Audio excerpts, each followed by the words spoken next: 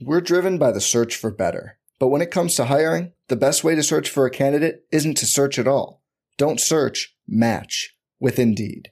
Indeed is your matching and hiring platform with over 350 million global monthly visitors, according to Indeed data, and a matching engine that helps you find quality candidates fast.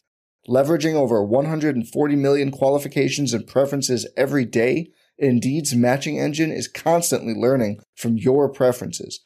Join more than 3.5 million businesses worldwide that use Indeed to hire great talent fast. And listeners of this show will get a $75 sponsored job credit to get your jobs more visibility at Indeed.com/Blue Wire. Just go to Indeed.com/Blue Wire right now and support our show by saying you heard about Indeed on this podcast. Indeed.com/Blue Wire. Terms and conditions apply. Need to hire? You need Indeed. Support for this podcast comes from Frito-Lay and the 2023 Snack Bracket Championship. The Frito-Lay Snack Challenge is underway, and fans are voting on their favorite snacks to crown champion. We're talking about prime-time matchups between the best 64 snacks in the land. Will Ruffles Ridges reign supreme? Can Doritos defend their dynasty? Or will Smart Food use their smarts for a surprise upset? Only you can decide. Get in on all the action for a chance to win up to $1,000 or a year's worth of snacks. Let your snacks be heard. Just go to fritolaysnacket.sbnation.com to vote and enter for a chance to win. No purchase necessary. Sweepstakes ends April 3rd, 2023. Void where prohibited. Year's worth of snacks awarded in the form of 52 coupons, each good for one bag of chips. See official rules at fritolaysnacket.sbnation.com.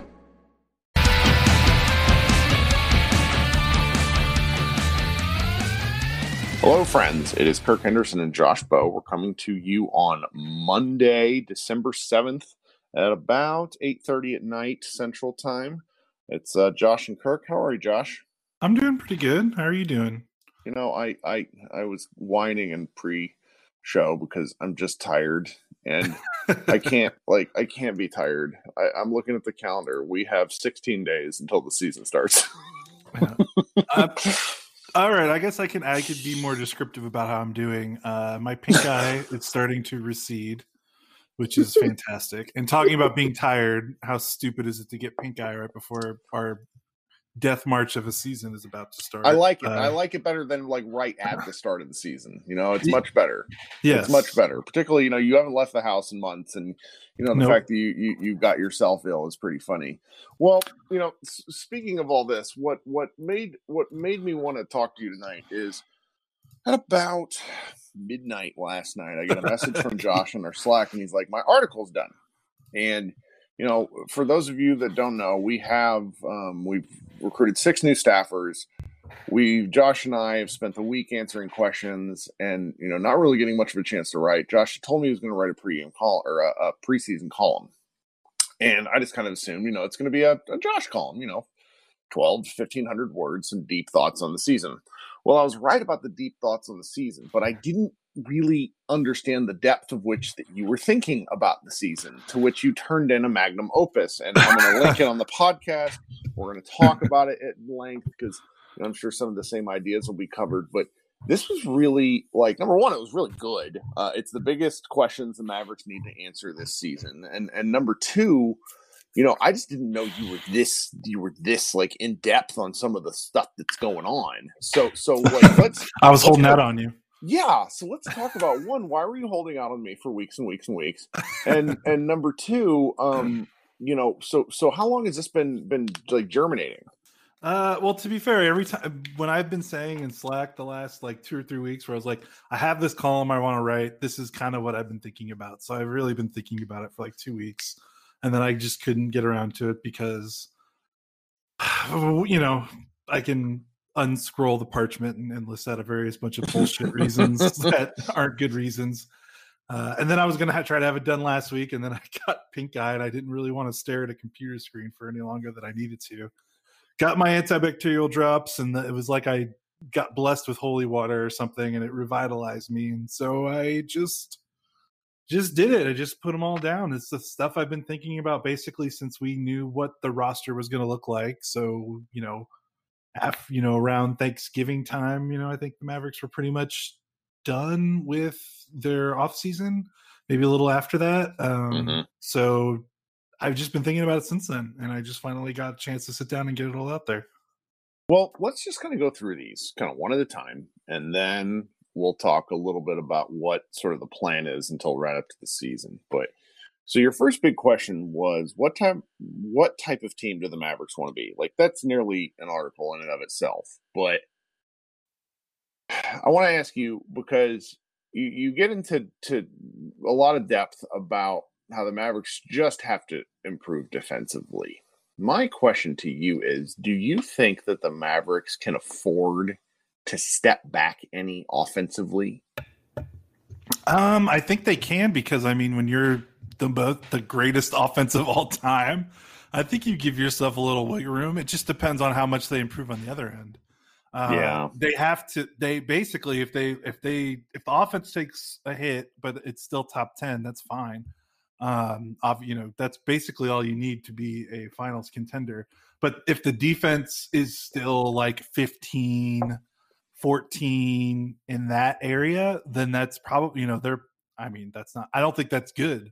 I don't know if that's enough for them, but also I don't know how weird this season's going to be. And I don't know if, things could get weird with the numbers and rankings and what a great offensive number or defensive number last season is not necessarily going to translate over to this season. So I'll have to see, but they need it.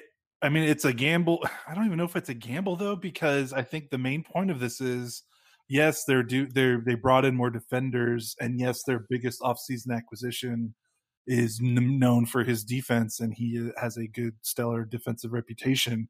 He's not chump change on offense. So I think that there is a good possibility for them to have their cake and eat it too, so to speak, because I don't really, I know Seth Curry was fantastic in Dallas and he was such a great fit, but at the end of the day, he was a bench guard that started because the Mavericks just didn't have a lot of options on the perimeter. So that's no discredit to Seth Curry, who's going to do great in Philadelphia, but he's also going to be Philadelphia's 5th or 6th best player. Ideally, like if that season goes correctly, where last season you could argue Seth Curry was the Mavericks' 4th best player. In some cases, 3rd. It was like night in and night out. He was just really. Yeah. So, that's just very difficult to do when, he's a 6'1" guard that really, really tries on defense. I think his defensive, he's not a great defender in the aggregate, but in terms of his effort and I think what he tries to do, I think he was more than solid in that regard. But it's just kind of the step you have to take. Like you downgrade a little bit on the shooting, but you're not getting like a non-shooter. You're not getting a project shooter. You're not getting someone you're going to have to like teach how to shoot. You're getting someone who knows how to shoot, who had maybe, an off season and an off season for him in a weird situation in Philly. And it just feels like that's the risk they need to take. And I don't know. I think it's going to work out for them, because I just think that Richardson is going to hit enough shots to where they're not going to see too much of a dip on the offensive end. Well, before we pivot to Richardson specifically, one of the things I've been thinking about, now that I've made peace with like Willie Cauley-Stein being on the team, and you're looking at where the Mavericks are starting from in training camp, and to take kind of a silver lining approach to what's happening with Kristaps Porzingis being out, I feel fairly confident the Mavericks are going to start Willie Cauley-Stein at center and then roll out, Dorian Finney-Smith probably guarding a lot of fours depending on matchups, maybe Kleba now and again, depending on if they're playing like the Pelicans or something. But then they're going to have Tim Hardaway Jr., and then they're going to have Josh Richardson and Luka Doncic. And that is for a regular season team where you're playing every other day for, a month until KP gets back. Because I really don't think they're going to rush KP back at all, particularly if they get off to either a hot or a rough start. I really, the way you look at like the big picture of what kind of team they want to be, I think the Mavericks we're not really going to know who they're going to be, because it's going to be kind of a survival of the fittest season. And if Porzingis comes in a little rusty, I think they're going to give him time to play into shape. So the Mavericks have a bit of I'm trying to think how to phrase this. They have a lot of room to grow into the team they want to be, because they have these pieces who, Cauley-Stein got brought in after Powell was hurt. Powell's coming back from injury. Like, there's just a lot of options, surrounding Luka. And one of the constant talking points from you and I over the years is that once they had Dirk Nowitzki on the roster, looking back, once they figured it out after Steve Nash left, the Maverick front office essentially like rotated pieces to see what fit. And that is a lot of what this is when you compare to last season. Tim Hardaway is obviously an interesting contract, but like the pieces, they could still be top 3 on offense. And if they bump to even like 12th or 10th defensively, if they manage that somehow, and I think the main way they manage that is Josh Richardson becomes the point of attack defender. And there's just a lot of optionality. It's so nice to have Luka as the fallback because there's sort of like an established floor with what the Mavericks are going to be able to do. And I, just thinking about like what kind of team they want to be, they have a lot of flexibility to figure that out. And I think that's really nice. Yeah, and that's kind of the goal with all those wing acquisitions, because they couldn't do that last season. Like, their flexibility last season was they could go like really small with like guards and juice the offense a lot, but otherwise they just didn't have that flexibility. I mean, now Richardson and James Johnson and Josh Green, and if Tyler Bay plays, if Wes Uwundu plays, that's a lot of guys that are between 6'5" and 6'8" and 6'9" that can guard theoretically, with Bay and Josh Green. So that's just something they've never had before. So they can finally do the thing that we've been asking them to do since, I don't know, the Warriors really start gaining prominence in 2015, is they can finally do the small ball that's not actually small lineups. Right. Where before the Mavericks small ball lineup was, you'd have a guy like Seth Curry in the lineup, or you'd have a JJ Barea or a Brunson or something like that, a guard that is, under 6'5". Now they can theoretically play a lineup that has a lot of two-way potential, and the shortest guy on the floor is Josh Richardson, 6'5". Which is pretty wild to me. Right, which is what they're building to. And the thing that I asked in the piece is I'm very curious about is, are the Mavericks committed to that type of lineup? Because last season, up until January 21st, which is the day Dwight Powell got hurt, their 6 most played lineups all featured 2 big men, the combination of Powell, Porzingis, or Maxey. And then after Powell got hurt, obviously their most used lineup was the Porzingis at the 5, Finney-Smith at the 4, and then Curry, Hardaway, and Luka. But then the next 4 lineups after that were all Porzingis Kleba lineups, which is 2 bigs again. So as much as it makes sense to start the season and to give this team the identity of we're only going to play 1 true big man on the floor, ideally, save for matchups like you said, like a New Orleans or another beefy team. But I wonder if they're going to be, fully committed to that, because they kind of did it last year. I don't think they would have gotten to that point in the regular season. At least they might have gotten to it in the playoffs, but I don't think they would have done that in the regular season if Powell didn't get hurt. So they were kind of forced. The injury forced their hand into kind of doing that Porzingis at the 5 lineup. So we'll see. Like, it makes total sense for the opening night lineup to be Richardson, Luka, Hardaway, Finney-Smith, and whatever big they want to play until Porzingis is ready to jump back into the lineup. But it wouldn't shock me if the Mavericks don't want Porzingis when he gets back playing 30 minutes a night at the 5 every other day, and they want to maybe start him next to Powell or Kleba, just so they have another body that can absorb fouls and play, in the paint a little bit more and save Porzingis' legs. So I'm just very curious. I just don't know. They could go either way, and like you said, they have a lot of flexibility. So we'll just see what happens. Well, we'll come back to Porzingis a little bit later. The next question that you have on your post is, and I alluded to this briefly, is you simply ask, how good is Josh Richardson? Now, one of our new contributors, Istok, turned in a lengthy profile of Josh Richardson today that I'm going to hold until next week just to kind of let your piece breathe. And I was editing it tonight, and man, there's just a wide variety of outcomes for Richardson. And I tend to be bullish based off of the Miami season, but last year was a little concerning, and I think if the pieces connect, he works in a way where his $12 million contract looks like an absolute steal, and he becomes part of an off-season acquisition for, look, it's the same way the Mavericks got Porzingis, in the sense of they got him a year ahead of time, so they didn't have to fight, and they had a year to sell him. And so I think that this really has the opportunity to look like an excellent acquisition the more we peer into it. But the flip side is he's a good 3-point shooter. The question is, where he likes to shoot from and where he's gotten shots is not really where the Mavericks have succeeded. So it's kind of hard to gauge where he's going to fit. Does that make any sense? Yeah, he took a crap ton of mid-range shots last season. He took 150 mid-range attempts. What did I write in the piece? He shot 174 pull-up jumpers last season. Only 36 of those were three-pointers.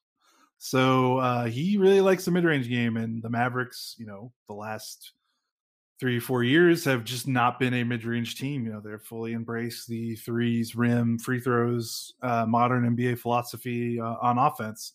So you're right. It could be a pro and a con, because obviously you don't want Richardson's diet to just be a bunch of ineffective, inefficient shots. But on the flip side, he shot 48% on those 150 mid-range attempts last season, which is a really good number. It's still, not necessarily a Dirk number in terms of efficiency, and would you rather him do that than shoot threes? But it's pretty damn when you get close to 50% on a mid-range shot, that's a good shot. It doesn't matter. So I think what the key for the Mavericks is kind of like what they did with Porzingis, because Porzingis also had a really wacky shot profile in New York, because he just, he didn't really get any good coaching in New York. Was kind of a wasteland when he was there. Obviously Richardson was on a better team in Philadelphia, but the spacing was just so cramped with Ben Simmons and Joel Embiid and Tobias Harris and Al Horford. He was expected to be one of their best shooters, and I don't know if that's the role. He probably needs another guy next to him to space the floor. And when this team is firing at all cylinders, Porzingis and Hardaway Jr. project to be better shooters than him. So if he's the third best shooter in your lineup, I think that's a much better fit for his game. And then hopefully the Mavericks can kind of just get a good balance with the mid-range stuff, because Kirk, I think you'll probably agree. Like, if you think about the Mavericks' clutch time woes, it basically was because you played Luka next to 4 other guys that just basically stood and watched. As much as we loved the breakout seasons from Maxey and Dorian and Hardaway Jr. and all of that, outside of Brunson, Burke, and Seth, the Mavericks didn't have anyone last season that could dribble into a good shot or a clean shot. It was basically just Luka. So in crunch time, it's Luka dribbling against, a set defense, 4 guys kind of standing and watching, not a lot of movement. So Richardson gives them just some versatility and gives them some variety in how they can score. And, we've been watching the playoffs for a while, and even with this 3-point revolution, like, the teams that win playoff games have the option. It's not that they rely on the mid-range, but it's just in their bag when these playoff defenses get so good that they can at least, bust it out. And Richardson's very comfortable in that regard. So I think he could be a huge help for the Mavericks crunch time offense, because he can be that kind of secondary shot creator that Luka really needs. So it's not just all on his shoulders. But then the flip side is they got to make sure that that's like he doesn't go overboard, and they need to coax him into shooting more threes, especially that pull-up 3 number. I mean, that is hilarious that he shot 174 pull-up jumpers and only 36 of them were threes. I bet you the Mavericks coaching staff and Rick Carlisle will try to make those numbers a little closer, would be my prediction. Right. No, it makes you wonder just how clogged. Like, it'd be fun to go look at some of his mid-range shots and see how clogged the lane was, as like that was like a decision of last resort more than a kind of predetermined thing that he made his mind up as part of a play. Because the Sixers' offense was garbage. Like, Ben Simmons is a talented player. Embiid wants to play a different style of basketball. It's a really miscast role for him. So I'm looking forward to him. Yeah, and one more thing, I didn't put this in the piece, but in the pick and roll, as a pick and roll ball handler, I think he scored like 0.85 points per possession, which was like 50th percentile, despite the fact that he shot like 42% on those situations, or he had an effective field goal percentage of 42, which you imagine is okay. Well, he just shot a bunch of pull up jumpers in the pick and roll, like off the bounce. So that's kind of the thing. Like, that's not a terrible number when you consider he's taking pull up 18 footers off pick and roll. But then you look and you say, well, 0.85 points per possession is not good. So it just kind of shows that he's not necessarily a guy that is going to get to the rim or get a lot of free throw attempts. He's not going to be a guy that can maybe be high volume from three. So the Mavericks need to kind of work on that and balance that and make sure they're getting the good without as much as the bad. Right. And just to kind of keep the train moving, because this podcast has some flow to it for once in its life. The next question that you had was questioning whether Kristaps Porzingis can deliver the window of all-star production, which we saw February to March, and then managed to stay on the court. And before you go off, I do want to reference something that you talked about a few minutes ago about, the Mavericks unlocked offense with Porzingis playing five. I strongly believe, I have no real reason to back this up, but I strongly believe they want to roll out Porzingis at the five the same way the Lakers rolled out Anthony Davis at the five. Both men are not built for the long haul at that position. Doesn't mean you cannot do it. It means doing it for 15 minutes a game, closing in specific situations. But Porzingis is just...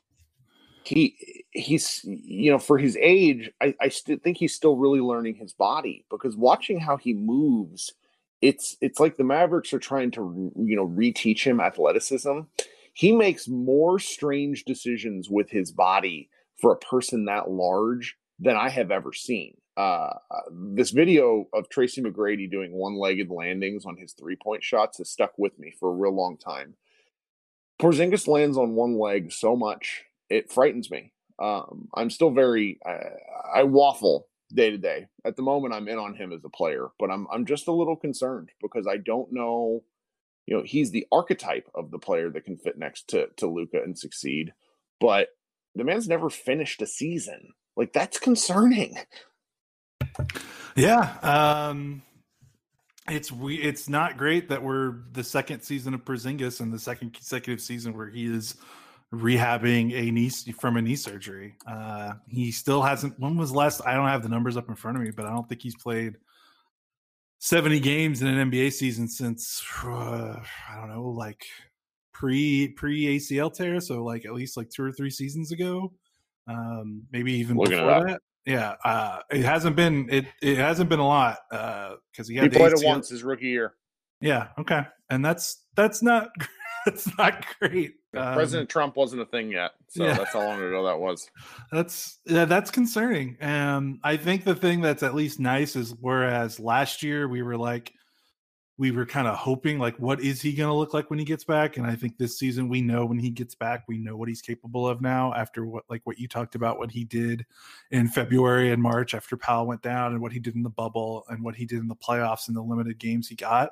So I'm not necessarily now concerned about he can reach the potential player he could be in terms of like raw production. Like he has that. I think he's bought in enough into what the Mavericks want to do because his shot diet is radically different in Dallas than it was in New York. And when you're a player like that gets bad habits in a bad situation, it can be hard to wean young guys off of that, especially coming into a new team with a lot of structure and a guy that's already number one on the hierarchy list. Like it's kind of wild when you think of how much he was going through last season in terms of adjustments. Mm-hmm. And it really explains kind of why he got off that slow start. So the fact that they're kind of through all that and that he can produce with Luka on the floor at the same time at like all-star level production, like giving them the set, like he needs to be that scoring second star next to Luka. Like that makes me feel a little bit more at ease, but now it's just all down to, okay, can he do it without missing 15 games or 20 games, or can he do it finishing a playoff series and not being sidelined for an entire playoff series, toward the end of a playoff series? So, and that's the question. Like, I can't really answer that. I'm not talking to trainers. I'm not talking to, so it's it's a mystery box in terms of what to expect in that part of in that regard. So I am hopeful that the Mavericks, they know what they're doing. Their training staff and medical staff has been, to me, like the Brock of the organization for the last in the Cuban era. I think, like, in terms of like track record, like their track record is really great with Casey Smith as the head athletic trainer. So I trust that group. So we'll see. I just don't know what else to say other than I'm glad that they unlocked his game toward the end of last season, and now it's just stay on the court and do whatever they can do to make that happen. Right. And it's balancing the Luka usage and the Porzingis usage. Yes. Something that I would be very interested in. Maybe I should assign this to somebody because I'm not sure if I'm certainly not the person to write it. But the Mavericks they essentially got off to, I think it was a 16-6 start to start the last season. And then things kind of started to implode, mainly injury related. I'd be curious to know let's just say following the Powell injury forward with Luka and KP on the floor at the same time, how they played. Because they really didn't get that much time together. Even in the playoffs, they didn't get that much time together. And I feel like their record together as a team, like when the Mavericks had both of them together, I feel like the Mavericks won like 60+% of their games. Now that might have only been like 42 games last season, so that kind of is what it is. But I'd just be curious what Porzingis' numbers were, because that's what the ideal is these guys playing together, not playing apart. Where they probably are going to play apart just because of the way the season is going. But it's just sort of thing that I'm interested in to see if there's something there, which is interesting because that actually leads us into one of the final questions that we have from you is, what in the world does Luka in year 3 look like? Now, before I let you go off and talk about this, I want to read you some numbers. Yes, in please. 6 playoff games, Luka played 36 minutes per game.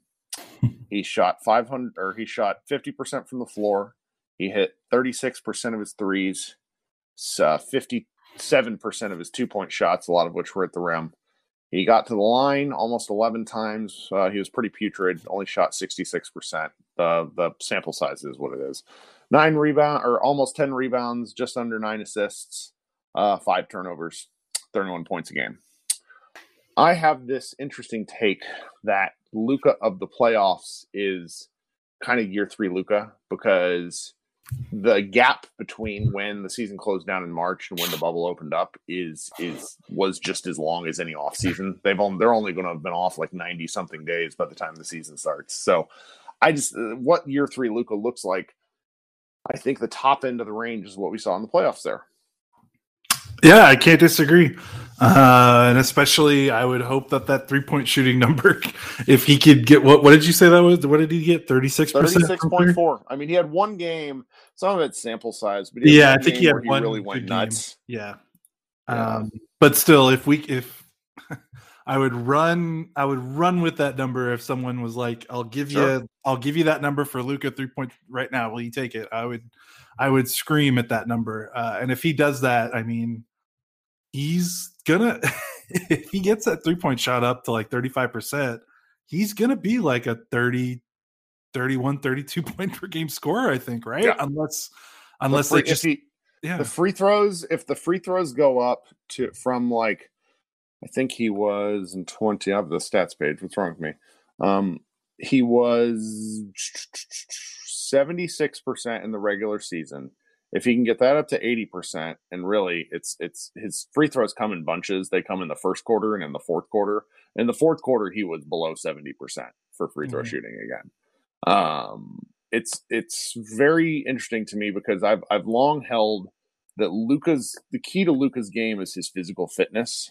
And it's not that he's out of shape. It's just becoming NBA level shape where your body is able to recover and not lose weight and not, like deal with the injuries, like that's almost as big a challenge as like being cardiovascularly in shape. So that's almost where I see Luka, succeeding this year. And I have a weird feeling, just because there's been nothing to do, that he might come into this season and like really strong, like just rearing to go. I don't know. I could be wrong.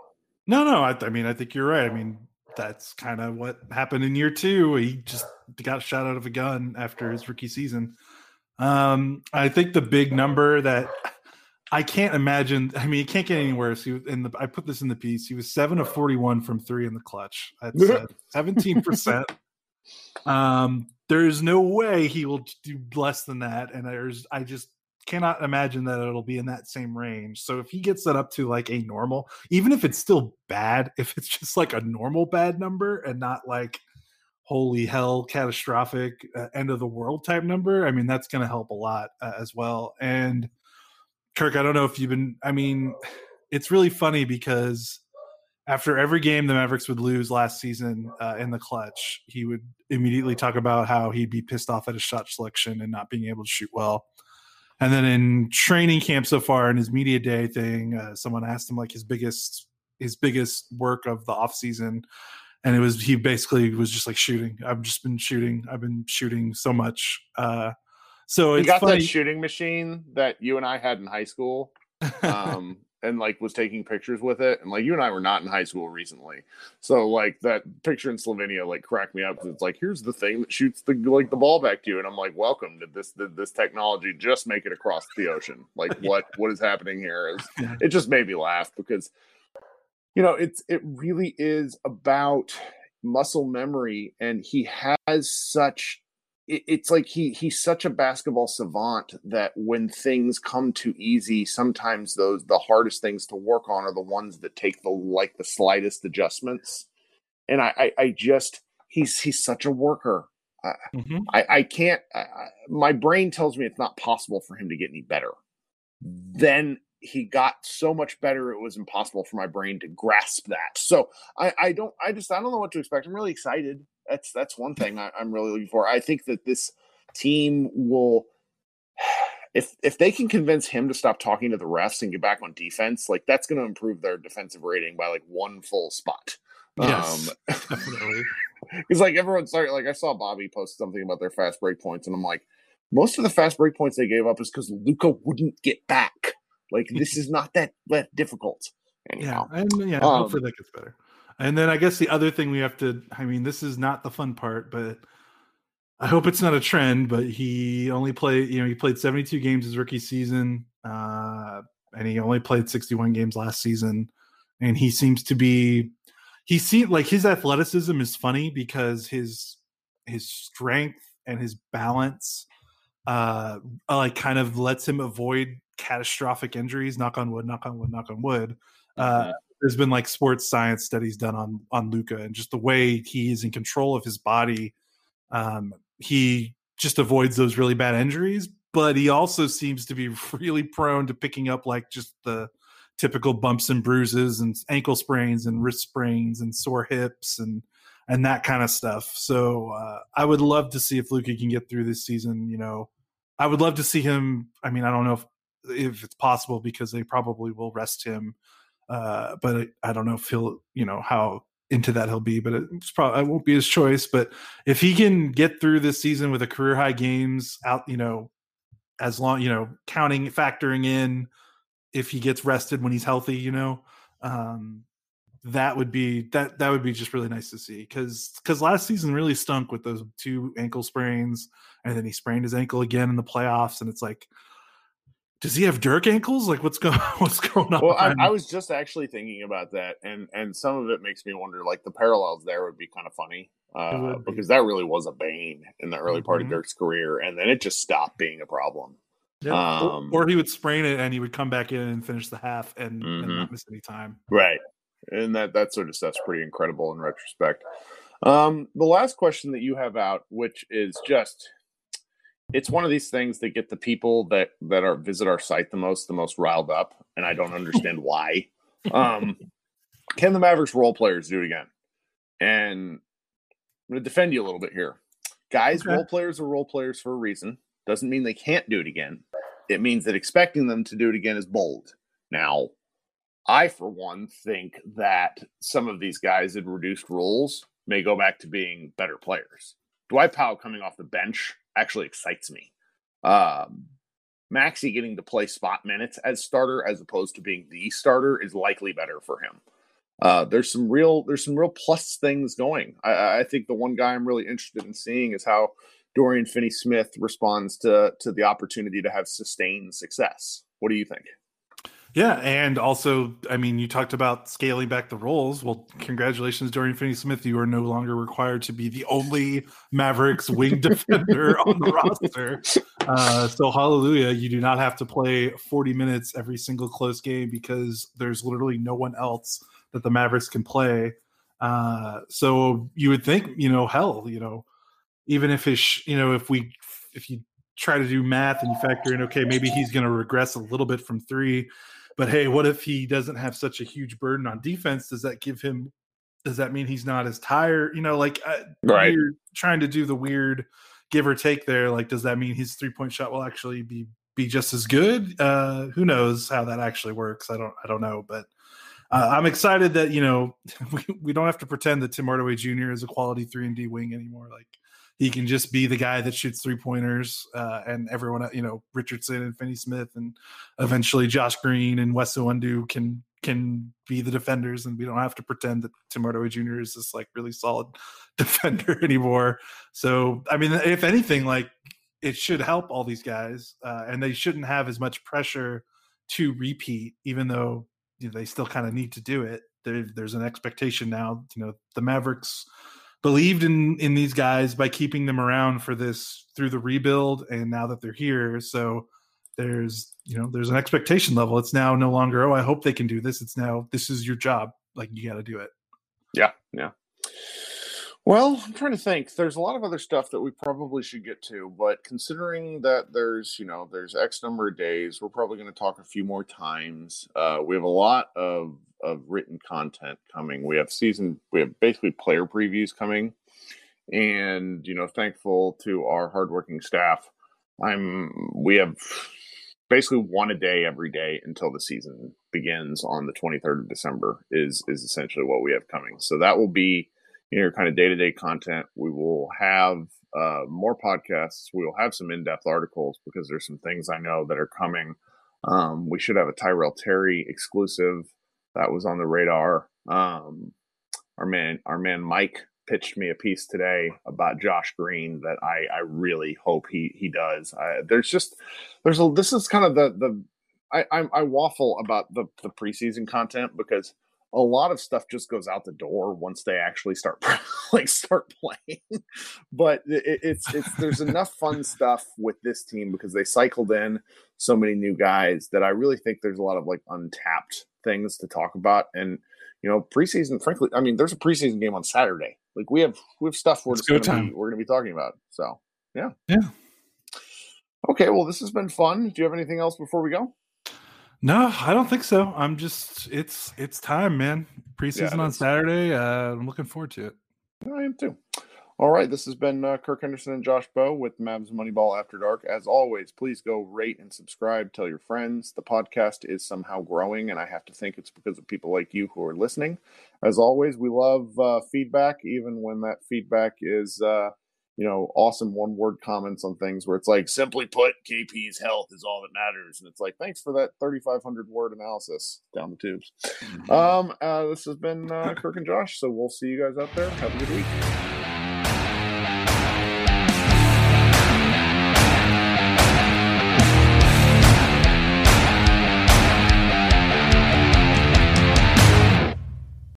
Today's episode is brought to you by Cars.com.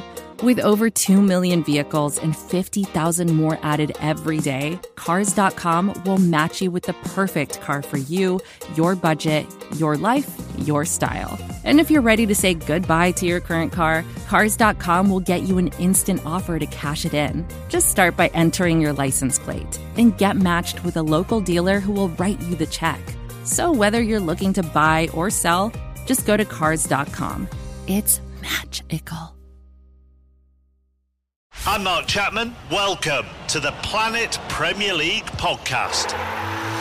Each week, Cesc Fabregas, Nader Manua and myself talk all things Premier League. As a player, you don't have time to talk. No. You don't have time to make a plan. You just need to deal with wave after wave after wave. We watched Coach Carter and he said, afterwards, the game's just about doing this for your teammates. And I remember looking around halfway through the film and half the squad was asleep.